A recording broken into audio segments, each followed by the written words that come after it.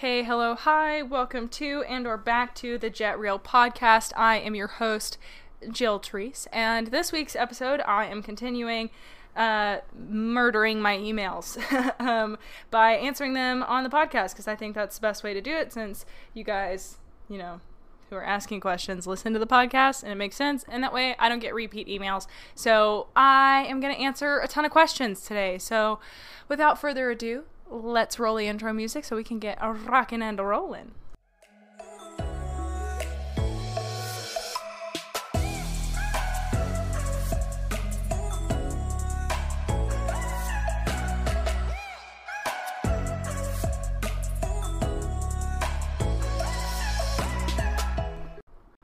All right, we are back. And we are answering your questions. I don't know how many more times I'm going to say that. But if you guys remember last week's episode, which I thought was going to be a bonus episode, and then it wasn't. It was a real episode. I'm going to continue that and answer you guys' questions. I have a lot of emails here today. Some may take less time than others, but I am just going to read you guys the emails and answer the question. So if you want to write in a question, you may email me at jetreelpodcast@gmail.com. Please do not email Jet Equitheory, because that is for different purposes. But if you have questions or want to give me feedback about the podcast, you can email jetreelpodcast. Any and all thoughts or any questions you want me to answer on the podcast, please let me know in your email whether or not you would like me to use your name. And if you don't want to answer it on the podcast, tell me. But if you're sending me an email to my podcast email, I'm going to assume you would like me to answer it on the podcast. So without further ado, the first question I have is, hi Jill, one of my teammates is working with a thoroughbred who becomes anxious while leading. I'll attach exactly what she said, but I was wondering if you have any advice. I've been following/listening to your podcast for a while, and I really like the idea of positive reinforcement, but I don't feel like I'm qualified to give advice. I appreciate your help sincerely. So the email or photo attached is of a conversation that says, I have a question for everyone. I'm working with this horse who is a retired racehorse, and he's about 12. When you get on him, he's great, but a legitimate semi-truck came into the arena when we were riding last week, and he wasn't phased at all. His ground manners are horrible, though. He has so much anxiety on the lead line, it's crazy. He's broken 2 sets of outdoor cross ties. We never cross tie him inside because he rears, and we don't want him to hit his head. He's also very, very attached to his herd. As soon as he can't see at least one member of his herd, he freaks out. So super anxious, and it's been hard to keep weight on him. So that is a whole lot to handle. So I am not super versed in herd anxiety because I surprisingly have yet to deal with a horse who is herd bound. So that's tricky. I know there are other people out there that are a lot better at dealing with that than I am, but I can address the other issues. As far as separation anxiety, I might reach out to Adele Shaw, who is the Willing Equine. I know she's had a lot of success helping horses overcome that, but that is a particularly difficult thing to overcome, and just forcing the horse away from their buddy and telling them to deal with it is not necessarily the answer. As far as having problems in the cross ties go, I would assume the horse is breaking them and freaking out in them because he's trapped and he would like to get back to his buddies. But pretending that he doesn't have the issue trying to get back to his buddies, what I would do is work in successive approximations is like anything. Like, if you guys remember last week how I broke down teaching a horse that the girth is okay and reteaching an association, you're going to be hearing a very similar solution here. With cross ties, I would walk the horse towards the cross ties and click and treat the whole way, and then just treat the horse just for standing near the cross ties, and then standing in the cross ties and just treating for the horse keeping off or on the floor. And if the horse is wiggling around and moving a lot, just treat whenever the horse is still for a fraction of a second. Just treat as much as you can. Horses, when they are anxious, Eating helps bring them down from that sympathetic nervous system so they start relaxing, and eating actually does help calm them. If you've ever been walking a horse, like maybe you got them to a new property or something and you're walking them and they're like taking really quick, hurried bites of grass, it's because they're stressed. It's not because, oh, well, he can still eat. It's they're trying to calm themselves down because they're stressed. So you can use a similar logic to help in situations where the horse is afraid. You can give them snacks to help calm them and make their body think that things are going okay. So assuming you can get the horse into the cross ties and he's standing and he's chill and it's not a problem, it's just the act of clipping, I would maybe I would just really focus mostly on getting the horse to stand still in the cross ties and just really rewarding heavily for that, and make the cross ties like a really, really good place to be. And, I would work up very slowly to having the horse tied. Maybe you like faux tie him, like, just like put the lead rope on either side of his halter and then just kind of like hang on to that, and if he pulls back, just release it and treat him the whole time, and just really make the cross ties a good place to be. I mean, your best bet is just going to be reinforcing the horse standing still. As far as having really bad ground manners, honestly, like in this horse's case, it sounds like everything is derivative of the horse having separation anxiety. I think that is going to be the biggest thing that you have to work through. And unfortunately, just like forcing the horse to get away from his buddies all the time isn't going to be the best solution. I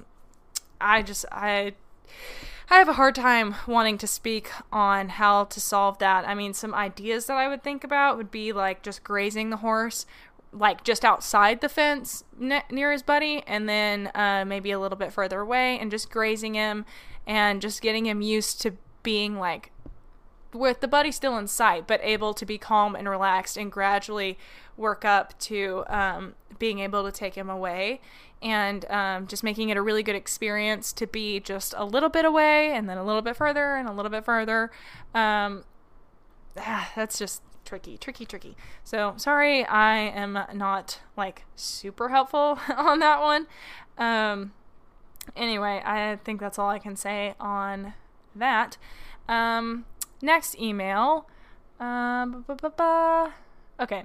I wanted to ask you for the podcast, what is your ethical standpoint on working for Sunny, who, if you don't know, is my boss, and taking in ex-race horses? Even though you are kind-hearted people and have the best interest in mind, I've heard diehard positive people say they dislike it because it supports the racing industry. I see a point to this because you mentioned Zoe possibly getting kissing spine because she was started so young, and I think that supporting certain aspects of the industry will enable this to happen to more young horses. However, I know some race yards are better than others. So, I mean, I don't want to get it taken too out of context that I think that Zoe got kissing spine because she was started young. It's a possibility, but that's really just me, like, it's possible. Genetics also play a role. Conformation also plays a role. But also she just had a weak top line. So whether it's genetic or whatever, kissing spine for the most part is reversible, at least in Zoe's case. She just needs a top line. But that said, that doesn't mean that a lot of horses at the track don't end up with it. But anyway, outside of that, I'm assuming that you who wrote in, my dear listener, don't know that Sunny breeds racehorses. So we do take in ex-race horses, but like the reason I have Zoe is because Sunny bred her. So Sunny is definitely fully in the racing industry. She breeds and has a trainer and runs them, and like Ruler was one of hers that came off the track. Bubbles was one of hers that came off the track. Ghosty was one of hers that came off the track. Zoe.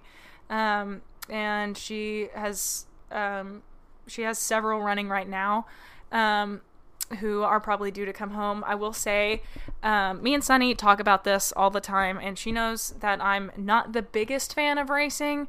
I don't think that like the industry is inherently horrible and it's this awful thing that needs to be taken down, especially in some of the conversations that I've had with people that are like in the racing industry, day in and day out, a lot of the treatment of the horses is actually really nice, and they're treated like royalty. It's the bad actors that paint the entire industry as this horrible thing. Now, do I agree with getting on 2-year-olds or breaking them in after they're a year old or things like that? No, I don't. And I also don't agree with beating horses or waving the whip or whatever tactic, depending on jockey. But I don't agree with that either. But I'm talking about whipping them when they're coming down the stretch or whatever. That's not my cup of tea, but that's also goes for many industries. I don't think the racing industry is the worst one out there. I definitely think there is a lot to be said about some of the jumper and Western industries that are way harder on the horses and way worse in terms of drugging and stuff like that. But I mean, that doesn't mean that makes the racing industry, exalted. But I don't think it's something that needs to be like super attacked. A lot of those horses are really well cared for. Like, my boss and I talk about it, and she knows that I don't like racing, but I do respect the way that she does it. Because if she's going to do it, the way that she does it is the better way. She listens to all of her horses. If they start, if they're just not running super fast, or they aren't doing super well, or if, there's a problem, she fixes it, or she retires them. She doesn't push them. She doesn't drug them or inject to keep them running until they're absolutely broken down. And most good trainers don't do that anyway. But I wouldn't say that I would never take a horse off the track, because I don't want to support the racing industry because of things like kissing spine and stuff. I think that's way too simplified. I mean, that would be like saying I don't want to buy a jumping horse because I don't support, using heavy bits and whips and spurs and, jumping young horses, because a lot of like eventing and show jumping both have horses that are like 5 years old jumping way too high, and their backs aren't even set then. I mean, that's arguably worse than racing a 2-year-old. And because of all the impact and stuff and the training that has to be done before that to get them there so fast, like, it's just nobody's innocent. And so I wouldn't demonize an entire industry because and like refuse. I mean, it's like what people do with kill pens. You don't want to support the kill pen, so you don't save the horses. And I mean, like, me refusing to take a horse from a racetrack would be no better than refusing to take a horse from a show jumping home. I mean, and also, like, it's grouping everybody in the same category. It's saying that everyone does all of these horrible things. They're the worst of the industry. No, it's only a few select people, and you can choose who to buy from. If the trainer is super awful, then you can choose to not support them. But also, me and Sunny always talk about it, because we do have kill pen rescues out here, and we hate to support the kill pens. That's not something that we like to do, obviously, but do you send the horse to slaughter in hopes that it'll end the industry? Like, I mean, I don't know. And that's how we end up with kill pen horses, because we can't do it.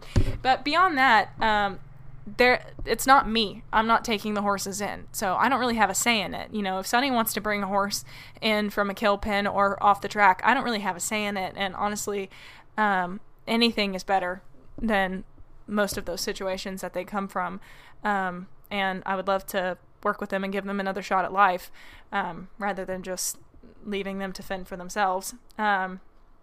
But yeah, that is a tricky question. I understand where you're coming from. I really do. But yeah, I think because I definitely used to be on the radical side where I was like, racing is bad. Screw it. I hate that industry. But now it's hard to just point the finger at racing and be like, this is the worst industry in the world. Arguably, like, there are other industries within, horse disciplines that are like just as bad, if not worse.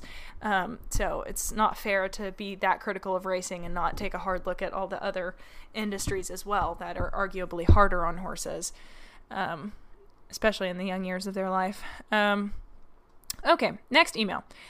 Hi, my question is regarding the combination of positive reinforcement and negative reinforcement methods used together. I apologize if you've covered material similar to this before or I've mentioned in your podcast before. I like to think I am an experienced equestrian, being at this for roughly 14 years now. I have brought up multiple horses now and just love the process. I have always ridden with the same trainer who has taught me many things, and I have respect for her, but her ideas on the negative pressure side are on the negative pressure side and the traditional riding, I guess. The current horse I have trained since he was 3. He's 8 now. But I am in a situation where I cannot control not using pressure and negative reinforcement, as I still take regular lessons under my trainer, and due to costs and land restrictions, I can't take my horse home. He has to be boarded at this barn. Sorry, I can't read. But I really want to include positive training in my future, which I am still a complete virgin to, so I'll have to cross the bridge when I get to it. With that in mind, the main question and concern I have, do you think it would be at all beneficial if I was to still ride traditionally and with negative reinforcement in my lessons and use positive reinforcement while doing groundwork and free rides and hacking? Is it possible to use both, or will I just frustrate my horse? I want to add that I really enjoy your podcast. You talk about so many points that really hit home for me personally. I don't know that any of that is relevant to the question. Yes, it's just nice and very complimentary. It makes me very happy. Anyway, addressing the question. So it is possible. And this is how a lot of people start. Honestly, I would not really recommend doing what I did. And if you were unfamiliar with what I did, I went from traditional riding to switching entirely to positive reinforcement and being kind of a Nazi about it, and preaching from the rooftops that it is the only way when I did not really know anything. I definitely think that there is a way to step into it slowly.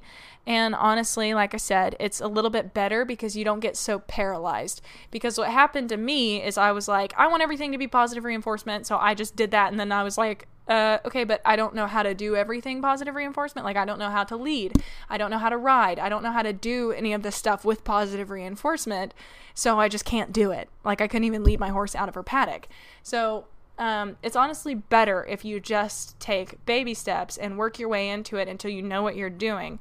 Alexandra Kurland, who is like one of the people that started clicker training and positive reinforcement with horses, one of her phrases is, don't throw the baby out with the bathwater. Obviously that's one, but like, don't throw something out unless you have something to put in its place. You can't just stop leading your horse with a lead rope and halter and still get from point A to point B.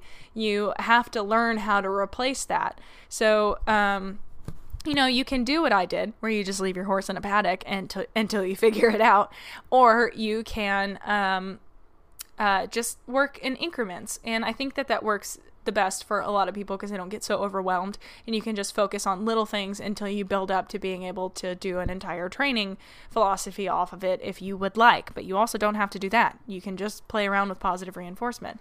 I know there's like a huge community on Twitter of people that do that, and I fucking love Twitter for that reason. I gotta say, it's crazy because there have been tweets that I have been reading lately that are just like, if you're not studying up on behavioral science, you are doing your horse a disservice. Like, just like really just like out there positive reinforcement, blatant shaming people for not looking into the science. And I am like, wow, I would have gotten lit on fire for saying that stuff a year ago. But it's crazy how far people have come. And I think a lot of people are starting to really open their minds to it, and which is incredible. So I'm happy that you're willing to try. It is definitely revolutionary for your relationship with your horse. I think that it makes a world of difference.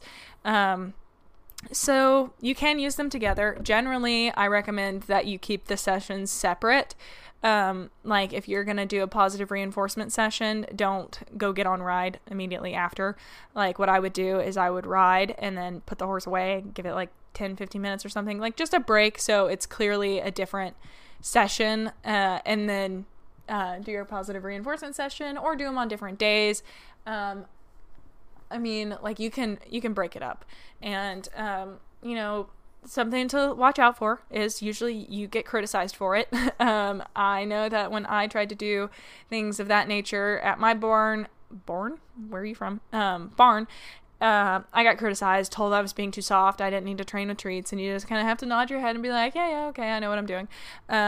And I wouldn't get into arguments with people. I would just wait until you can prove them wrong rather than tell them wrong, But yeah, I think that it could be really beneficial to just incorporate, like you said, positive reinforcement while doing groundwork or hacking or anything like that. And, you said that you're super new at it. So maybe you don't even have to start doing positive reinforcement right away.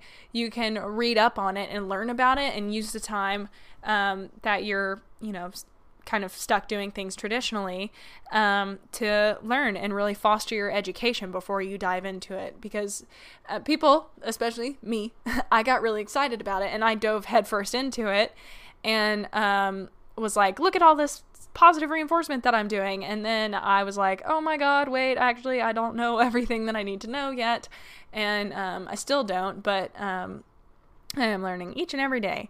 But yeah, also, if you are a positive reinforcement virgin, I think that probably people are starting to assume that I'm sponsored, but I'm not. In fact, Mosey does not even follow me on Instagram, but her course I cannot stop raving about because I'm doing it right now, and a lot of the information at the beginning is pretty elementary, but that's why it's perfect. For me, it gave me a refresher and lots of little pointers and just different nuanced ways of saying the same thing. But for people that are looking to get into positive reinforcement and, 90% of everyone doesn't have a positive reinforcement trainer near them, taking that online course is super helpful. It's called The Liberated Horse. It's $100 and you can ask for it for a birthday present or something because it is so, so worth it. I know that's a lot of money. I really do. But I definitely think it is worth it because I spent a lot of money and a lot of time talking to people and trying to work things out and looking all over the internet for different resources and stuff like that. And Mosey puts it all in one place. And so the footage is beautiful. The PDFs are easy to follow. And she has journal questions to help you really think and reflect, and I don't know, it's just a really, really good course, totally worth it, and it'll set you up with everything you need to get started with clicker training and using positive reinforcement. If you don't have access to that, you can go to my website, which is jetequitheory.com/resources, or you can just go to jetequitheory.com and then click on I think it's resources tab maybe, and then I have a favorite products tab, a resources tab, and a glossary, and all of that is set up to help you understand the terms and find books and websites and podcasts and that course and all the good stuff you need to get started exactly how I did. I also have blog posts that explain a lot, so if you're looking to get started with positive reinforcement, that is a good source for you as well. But yeah, don't feel like you have to dive into it today. I mean, obviously, you want to get into it, you're excited and it's fun and you want to start working on your relationship with your horse. But it's not going to be the end of the world if you take a week to learn, and it might be to your benefit also, because a lot of people dive in head first and they do it wrong, and then they end up with a horse that is annoying that mugs them for treats or is not responding correctly, and then they write it off and they're like, this doesn't work. And I hate to say it, but the only reason that positive reinforcement training doesn't work is because you're doing it wrong. It's operator error every time, because the laws of science do not lie. And if positive reinforcement isn't working, then it's because you are either doing it wrong or the horse physically cannot because it's in pain or something of that nature. Or it doesn't understand because you're doing it wrong. It's great because it really makes you take a lot of the responsibility onto your own shoulders and be like, okay, yeah, I do actually need to think about this, So yeah, I think that about covers that. You can absolutely use them together. I would advise keeping them separate unless you're pretty edumacated and can use it in a very nuanced way together, I would caution to just start throwing a cherry on top, like turning, using negative reinforcement, and then giving the horse a treat immediately after. I wouldn't do that. Sorry, I had to take a drink of water. And now, the lid did not go on it. On to the next question. Okay. First I want to say thank you. I listen to your podcast all the time and love every minute of them. Thank you so much. I have learned a lot of things from them. You inspire me to keep with my horse even when he is having troubles. Also, I was wondering if you could talk about grieving over a horse, because we will be putting the horse I have been in love with for the past year down, I assume. And he had a fusion of his right front pastern, which is experimental to see if he could be sound as he is an amazing horse. It did not get him sound. He's in pain. We're putting him down, having major troubles dealing with it. So sorry. It's hard. We just went through that with Ghosty, and there's just nothing like it. All I can say is to really try and keep your head up, enjoy every last moment you have with him, and a lot of people take like a lock of their tail or something and get like a memorial bracelet made, but really a lot of things that are really cathartic for me is like I made a post on Instagram and wrote everything out about Ghosty, made a memorial post. I made a memorial video on YouTube, just compiled everything that I had of her, and it's really cathartic for me to just watch all that footage and cry and appreciate her. And just let it all out. Don't bottle it up, and just feel it. It will get better, and just know that you guys did everything you could to help that horse, especially trying an experimental procedure. It's not cheap and that's not easy on anybody. So props to you for doing everything you could for him, and, being good horse owners, and you can find peace in that. And, I'm just really sorry to hear that. That's pretty much all the advice I have on grieving a horse. It's very, very difficult and very not fun. Anyway. Next question. Hi, Jill. I've been following you and Zoe for a while. You inspired me to try some positive reinforcement with my gelding Major. Bit of background. He's 13, and my friend bought him and owned him for 2 years. Before she got him, he had been starved on and off for around 7 years. Sometimes he would be fed every day for a week, and sometimes he wouldn't be fed for a fortnight, which I have learned is 2 weeks. Am I correct in that? Yes, 2 weeks. And he was in a paddock with short / no grass. God, that's awful. This resulted in him developing food anxiety, among other behaviors such as biting, which presented as being really aggressive when being given hard feed, and he would bite when given treats. That's very normal for horses that have been starved. Tiff worked with a natural horsemanship trainer to work through these behaviors. Oh my God. When I bought him, he did still have some food anxiety, which I believe is due to being paddocked with other horses, and they would bully him away from his food. Oh my God, also. As well as he didn't have a proper routine as to when he would be fed. Now his food anxiety is gone, thank God. He will still get grumpy at other horses, but won't be aggressive towards people or food or treats. Well, that's awesome. That's fantastic. I was not looking forward to addressing that. I wanted to try positive reinforcement with Major, but my goal was to be able to use it on the ground for grooming, rugging, and some tricks. Very cool. Watched your videos on how to start and listened to all your podcasts, and we spent a week doing several small sessions a day working on targeting, manners, rules of the game. He picked up both of these really quickly, but I wanted to make sure that we have a solid foundation and that he is relaxed and comfortable with clicker training and food reward before I started asking anything more complicated and challenging. I love this girl. So smart. I felt like it was time to try something new, so I thought Smile would be a good next step. I watched your video on how to teach Smile and went outside to try. Did a quick recap on targeting manners, then started trying to teach Smile. He got really frustrated and started weaving along the fence line, pawing, and just wasn't relaxed and happy like he'd been in the past. I asked him to target a couple more times so he could end the session with something he knew and was confident with. Since that session, I haven't done any more positive reinforcement with him because I don't want to stress him out unnecessarily. I've noticed that he is wanting to and offering to target things, mainly me in a brush, but my issue lies in I don't know where to go from here. It's very common. Do you think it would be worth pursuing positive reinforcement with him? If so, do you have any tips on how to work through this with him, or would it be safer to stop now to avoid potential stress and dangerous situations from occurring? No worries at all. So, it's very, very normal. I hope that you find some solace in that. It happens with a lot of people. The horse gets frustrated. It's scary. You're like, oh my God, what have I done? And then you call it quits, the end. And that's fine. I don't think that, I think stopping is the nuclear option. I think that is what we do if you absolutely just cannot figure out how to do it. If your horse, he's still targeting you in the brush, like you said, he's wanting to, he's looking for that interaction. Clearly he enjoyed it.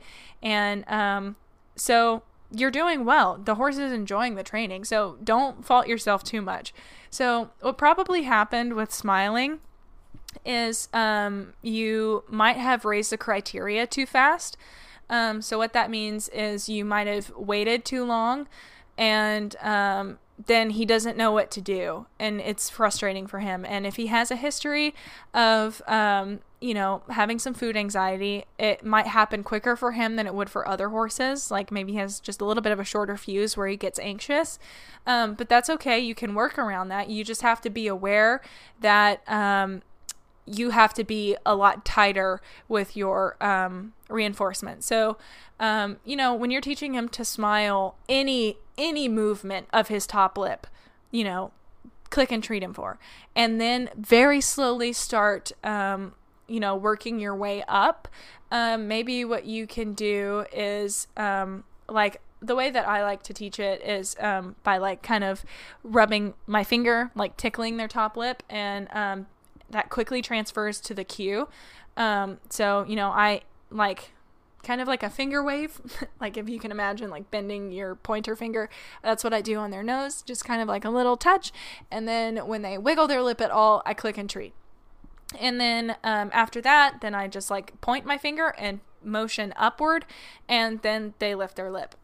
So maybe what you want to do is just kind of tickle his lip. And if you're still really wanting to teach this, you could give up on smile and just nix the issue altogether. Or you could actually, teach it if you want to. And just like wiggle the lip, and then if he moves it at all, click and treat. And it may take him longer. It took Zoe, I think, maybe 1 or 2 sessions to pick up smile, but it can take a while for other horses. I know people that it's taken 2 weeks, and that's fine. Like, every horse goes at their own pace, and it's not necessarily like a super second nature trick. Horses don't really lift their top lips that often, but Zoe might as well have hands for lips because she's so dexterous with them. So that was really easy for her. But yeah, so you just have to be aware of that. Like Mac, he doesn't have like a really dexterous lip, and it took me a long time to teach him how to do it. But yeah, so just make sure you're rewarding any effort, any like little motion to do it at all. You just really have to break it down. You can't wait for the whole behavior to happen before you click and treat. You can't wait on him to actually smile. You have to teach him how to do it, and that means working in small steps. You have to shape the behavior.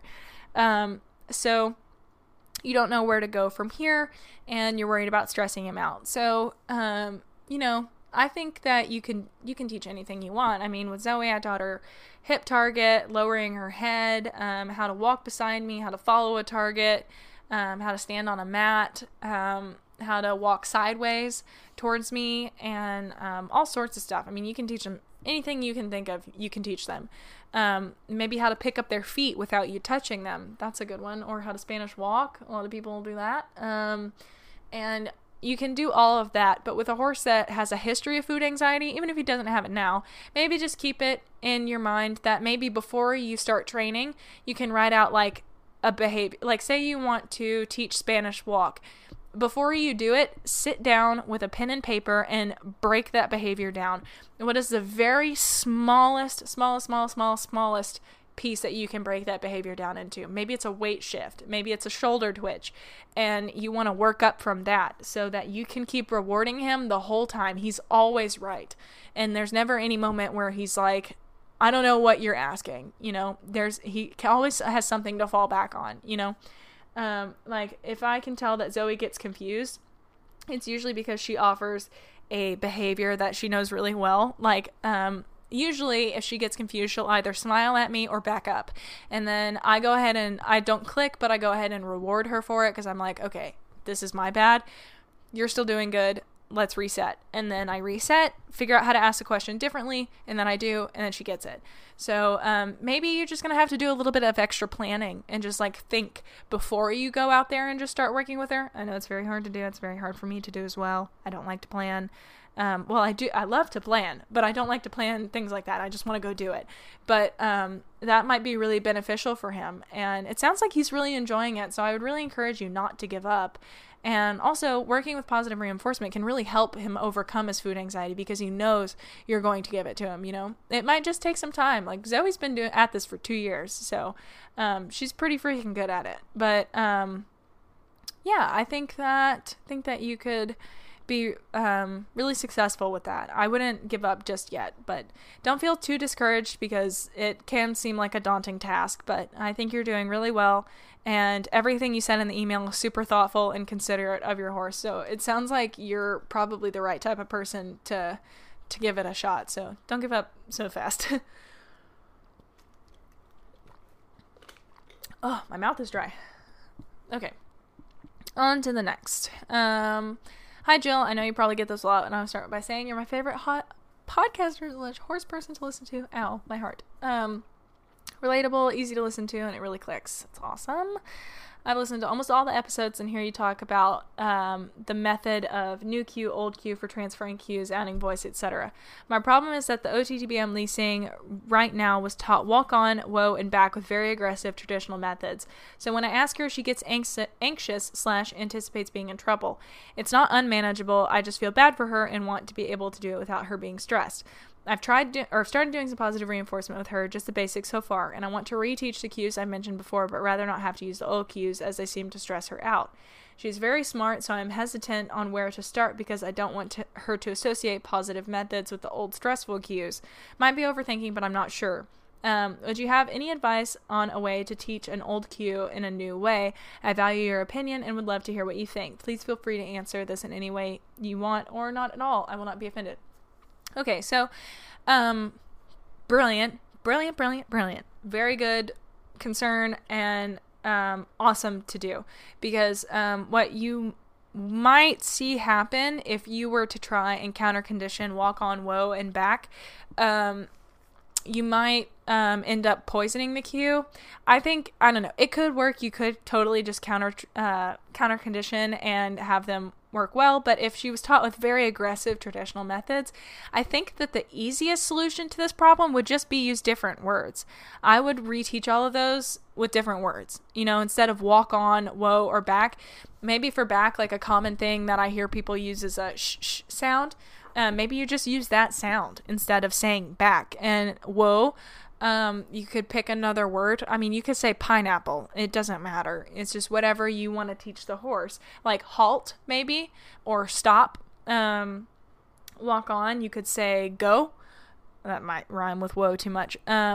You could say forward or move. Like, you know, you could pick anything and reteach that. I think that might be the easiest thing to do here, instead of those, like, just trying to counter condition those vocal cues, because you'll be working against the baggage. So you can teach the same thing with a different word and then not encounter the baggage at all, if that makes sense. That's what I would do in this situation. You're definitely not overthinking it. That is a very real concern and very, very good thing to catch on to very quickly.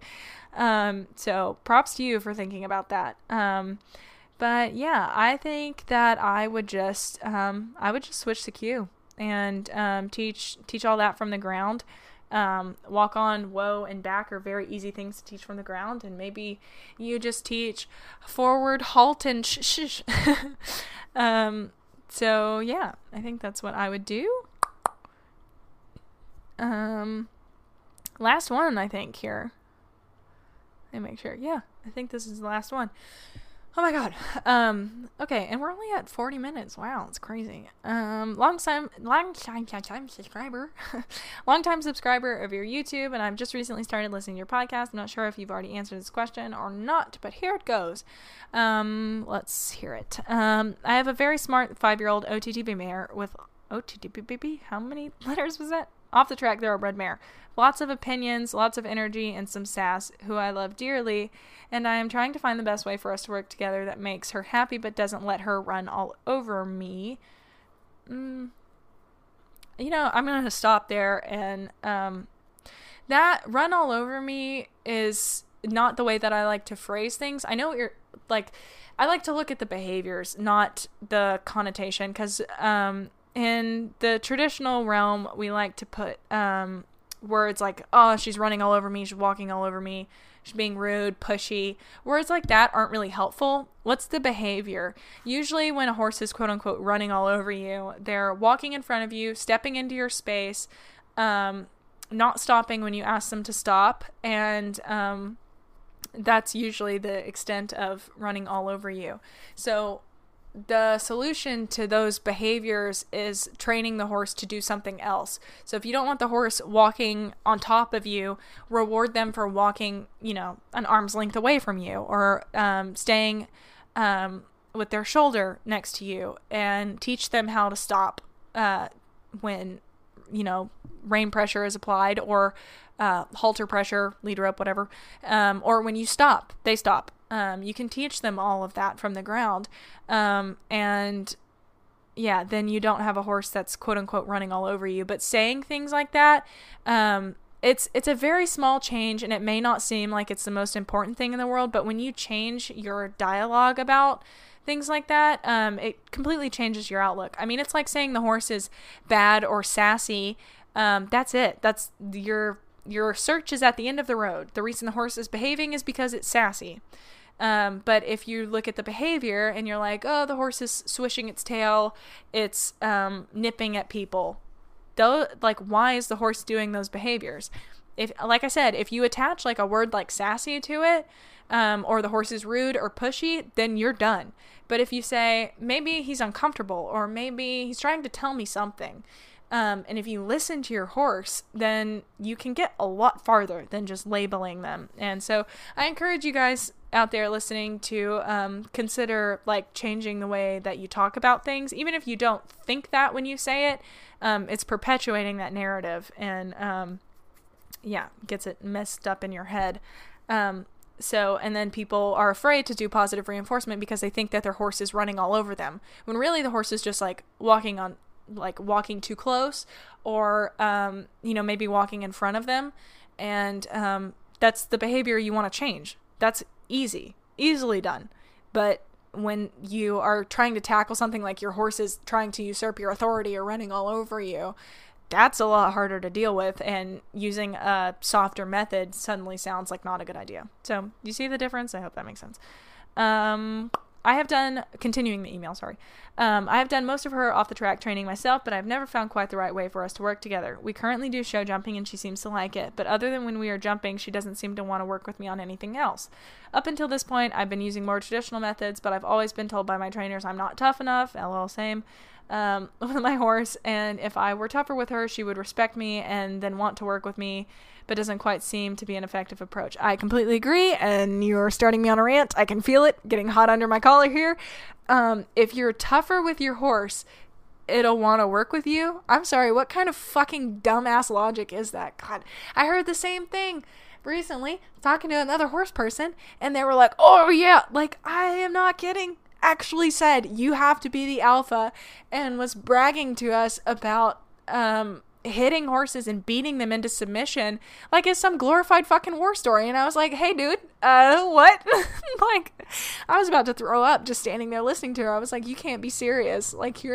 You're bragging about beating animals? Are you kidding? She's like, oh yeah, I had this mare, and she used to just bite, and I would just whap the shit out of her nose, and then she quit. She straightened right up, and I was like, oh yeah, did she straighten right up? Oh, I never have any urge to be disrespectful to adults until stuff like that happens, and I'm like, oh, we're gonna get into a battle if I open my mouth, so Anyway, yeah, that's such a fucking line. Oh my God. To say if you were tougher with her, she would want to work with you. No, she wouldn't. On what fucking planet? People don't even think. Like, I'm not saying your trainers are the worst people in the world, but like, that doesn't make any sense. I'm very sorry. It doesn't. So listener, who has written this email, no, it's just not. In what circumstance have you ever had like an authority figure, be super tough on you, like, pulling you around by your face or smacking you in the nose or shanking your lead rope or anything that people classify as being tougher on the horse? In what circumstance would that ever make you want to be with that person ever again? Newsflash, horses work the same way. If you're beating on them all the time, they do not want to be around you. They're afraid of you and honestly more likely to run you over or to be in your space because they are afraid of you. And so they're not thinking. They're in flight mode. They're trying to get away. So, that doesn't make any fucking sense at all. And it just blows my mind that people think like that. It doesn't make any sense at all. And I can't believe that I ever actually believe the same fucking thing. That makes no sense. Anyway, sorry. Swearing a lot. It really frustrates me. Okay. Continuing her email. I agree. It doesn't seem to be an effective approach. Continuing the email, I'm interested in positive reinforcement, but I'm not sure how to tailor it to a horse like her with a crafty brain and a strong will. Again, arbitrary words. Doesn't make any sense.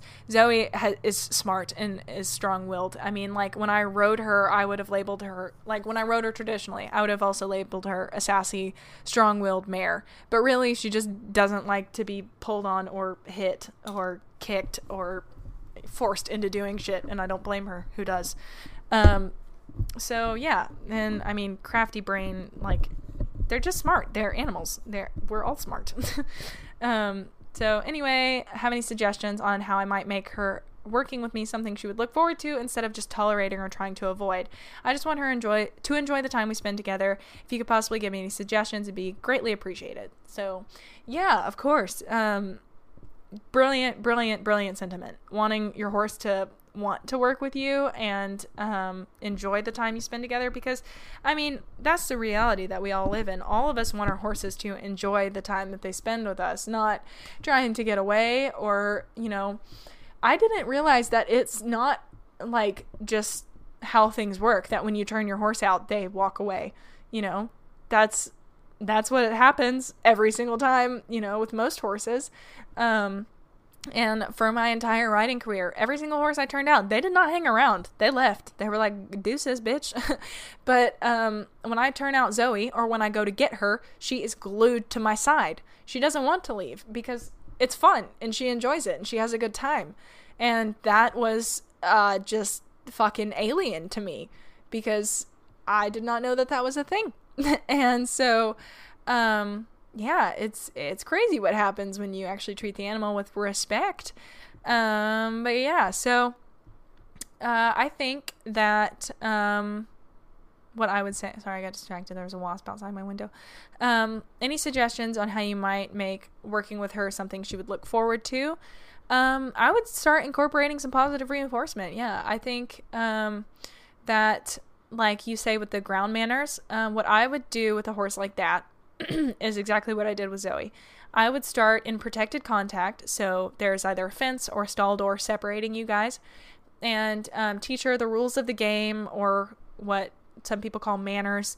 So I have a video up on my YouTube channel called Starting Clicker Training with Your Horse or something like that. It's a picture of me standing outside a stall door with like positive reinforcement on the cover or whatever.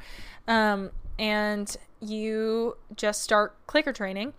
And, installing the clicker, teaching the horse what the clicker means, teaching them to keep their head out of your space around food, and how to not mug, things like that. Teach them how you want them to behave around treats. And then after you do that, then you can start working in with them. And I know it sounds like such a juvenile thing to be on the outside of the stall, but you have mentioned that she likes to, quote unquote, be all over you. So I would start in protected contact just to be safe. And I start every horse in protected contact. I did every single one of them in protected contact first. And then you move into working with them in their paddock or in the stall. And if at any point you ever feel unsafe, you can step out and go back to protecting contact. But usually if you teach them the rules of the game correctly and feed them only out of your space, you never feed them when their noses are near your body. And if their nose is near your body, hold your hand all the way out to the side and make them go to the hand. So that way you never teach the horse that when they're in your bubble around your body, when they're quote unquote mugging you, you never teach them that that's how they ask for treats. So that's how you get rid of that behavior. It's very easy. And so I would teach that first, and then I would work on it in the stall or in the paddock with them. And then I would just start doing some work at liberty, teaching them to follow a target maybe, at a distance from your body, how to stop with you, how to start walking with you, and do all of it at liberty. And then you can start incorporating a halter. And then, honestly, like with Zoe, that all just went away on its own, because Zoe was what most would call rude or pushy or all over me, and she was honestly just a hellion to lead. She was so bad. But through working with her with positive reinforcement, just doing a bunch of work at liberty, she doesn't do that on the lead anymore. She's very pleasant to walk now, and it just like kind of fixed itself. So yeah, I would just work on that and start learning how to communicate with your horse and how to ask things of them. Like Zoe knows how to walk on from verbal cues and from watching my body, and she also knows to stop when I stop, and I don't hardly ever have to pull on the halter or anything like that. And you just learn a very subtle form of communication with each other, and you can start using words, and you can say whoa, and you can say walk on and things like that, and not have this horse that's just like running all over the place and you're having to like pull all over their faces to get them to do what you want. Or like I used to have to walk with my elbow in her neck because she was just such a pain in the ass to walk. But yeah, so I would work on that and fix the groundwork issue. Like you said, she's great when you're riding and jumping, but she doesn't seem to want to be around you after that. That's exactly the kind of relationship I had with Zoe. It sounds very, very similar. What I would do, outside of your positive reinforcement sessions that I suggested, I would potentially make sure that all your tack really does fit and that her back is okay, because I'm just very sensitive about backs after Zoe getting kissing spine. But sometimes when the horse doesn't want to hang around you, maybe it doesn't feel good, or what you're doing isn't super fun for the horse. Maybe the saddle doesn't fit quite right. Because a lot of horses that are still in traditional work that I know don't want to leave their people. And the reason that they leave or avoid you is because they're avoiding what's coming. Okay, good stroke. Your presence may be predicting something that they don't like. So it might not be the jumping itself, but maybe her back is sore. And when she sees you, maybe she's avoiding you because, maybe when you put the saddle on, it hurts. And she knows that when she sees you, you're going to put the saddle on very shortly after, or you're going to lead her to make her do something that she doesn't want, or something that doesn't feel good, or, you're just a predictor of things bad. And when you're done, she's like, peace, dude, goodbye. I don't want to do that anymore. And working with positive reinforcement, once you have a horse that is really game to, do stuff with you, it is a really big sign that something is wrong when the horse doesn't want to do anything with you. Then you're like, oh, okay, something's wrong. So honestly, it makes life so much easier when you have a horse that wants to do stuff with you. Because like I said, when they don't, you're like, oh shit, what's going on here?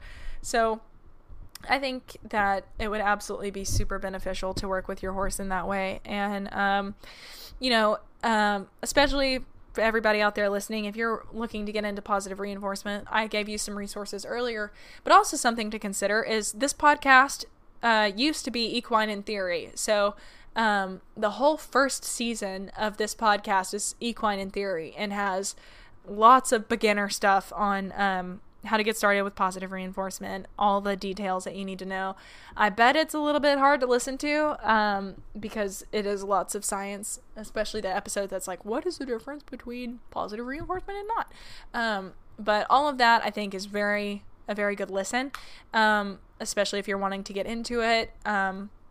So yeah, give that a listen, especially you, listener, who just wrote this email.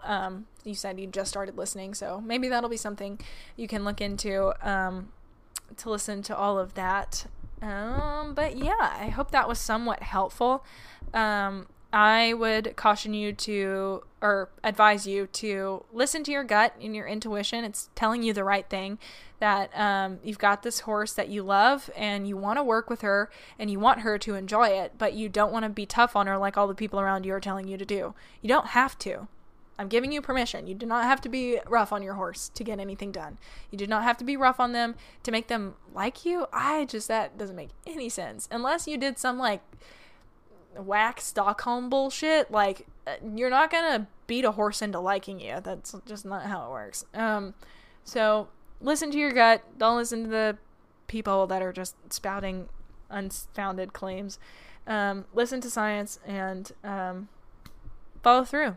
Do it to it. I have faith in you. You sound like you have a solid intuition, and take a shot every time I say that word. But anyway, I think that does it for that question and this episode.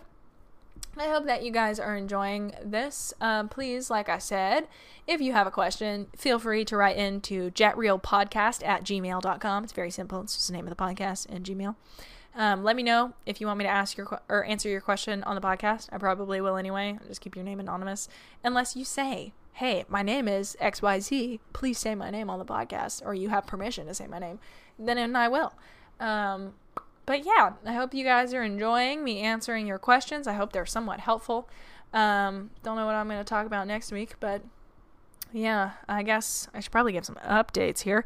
I have spent the past week dying because I laid out and tanned, and then I took some medication my dermatologist had given me earlier that day, and it had sulfa in it, which I quickly found out that I'm allergic to, and I woke up at 3 a.m. that night shivering uncontrollably, could not for the life of me get warm, and my skin felt very hot, but I was just shivering like a madman. And finally, under many pairs of sweatpants, many layers of jackets and blankets and heated blankets, I finally was okay and able to sleep. And then I woke up the next day, drove home, thought I was going to vomit, spent all day sick and with a headache and trying not to die, and eventually ended up calling my friend and having her take me to the ER, where they gave me fluids and pain meds. And then when I got home, I talked to my sister, who is a nurse, and showed her what was going on my legs, and she was like, hey dude, that's actually an allergic reaction. Did you take anything? And I was like, oh yeah. And she was like, you idiot. Why didn't you say that? And I was like, I don't know, I'm stupid. My forte is horses, not doctor things. So yeah, I'm recovering from that, finally feeling better. Today was the first day I was able to actually like go out and do stuff instead of dying. But yeah, so that's that. We sold Maze. Miss Mazikeen, our little gray lady, she is sold and going to a very sweet girl who really enjoyed her and just thought she was the most perfect unicorn on the planet, which is always incredible. So we are officially out of sale horses. Dun da da da. Amazing. Everybody got a home. Very happy about that. So now all I have to do is work with all of the baby horses, which is really exciting. I have more time for that now, which is awesome. But I do think pretty soon. But yeah, I think one of my boss's horses, I guess Sunny, we're on a first name basis on this podcast. Sunny, one of her horses, named Icon Who, he will be coming home pretty soon, I'm pretty sure. I think she's going to try him in one more race, but he's not been doing so well, so she just wants to make sure he's done. And then when he is, I believe he will be coming home, and then I will be starting him, getting him ready to be somebody's pony. He's so cute. So cute. I love him. He's a bay. I have been wanting a bay. We keep having grays and chestnuts, and I don't like them. I know that's so picky, but I am such a bay person. Icon is gorgeous, and he is so cute. So I'm really excited to get started with him and keep working with the babies and all that. So yeah, I think that is about all of the updates. Zoe's rehab's going pretty well. We're taking lots of walks, and spending lots of time backing up hills. And so working on building that top line slowly but surely. I've ordered a few fun things to help with that. So, yep, and the chiropractor is coming tomorrow. And the chiropractor came 2 weeks ago. We had a massage therapist 2 weeks ago. So, very exciting, very fun things. But I think with that, I'm going to call this episode a wrap and be done. That is it. You can follow me on Jet Equitheory on any of social media platforms, Twitter, Instagram, Facebook, YouTube. You can follow this podcast at Jet Real Podcast on Instagram and on Facebook. And beyond that, you can listen to this pretty much anywhere, and you should subscribe so that you can listen every week, and rate it on the iTunes store so that it moves up in the, what do you call that? In the, like, it's more available to people. It gets recommended, I guess. So with that, I think that is going to be it. It has officially been an hour of this podcast and 13 seconds. So with that, I'm going to call it a day. Thank you guys so much for listening and writing your emails and listening every single Tuesday. I will catch you guys in the next episode. Have a good one.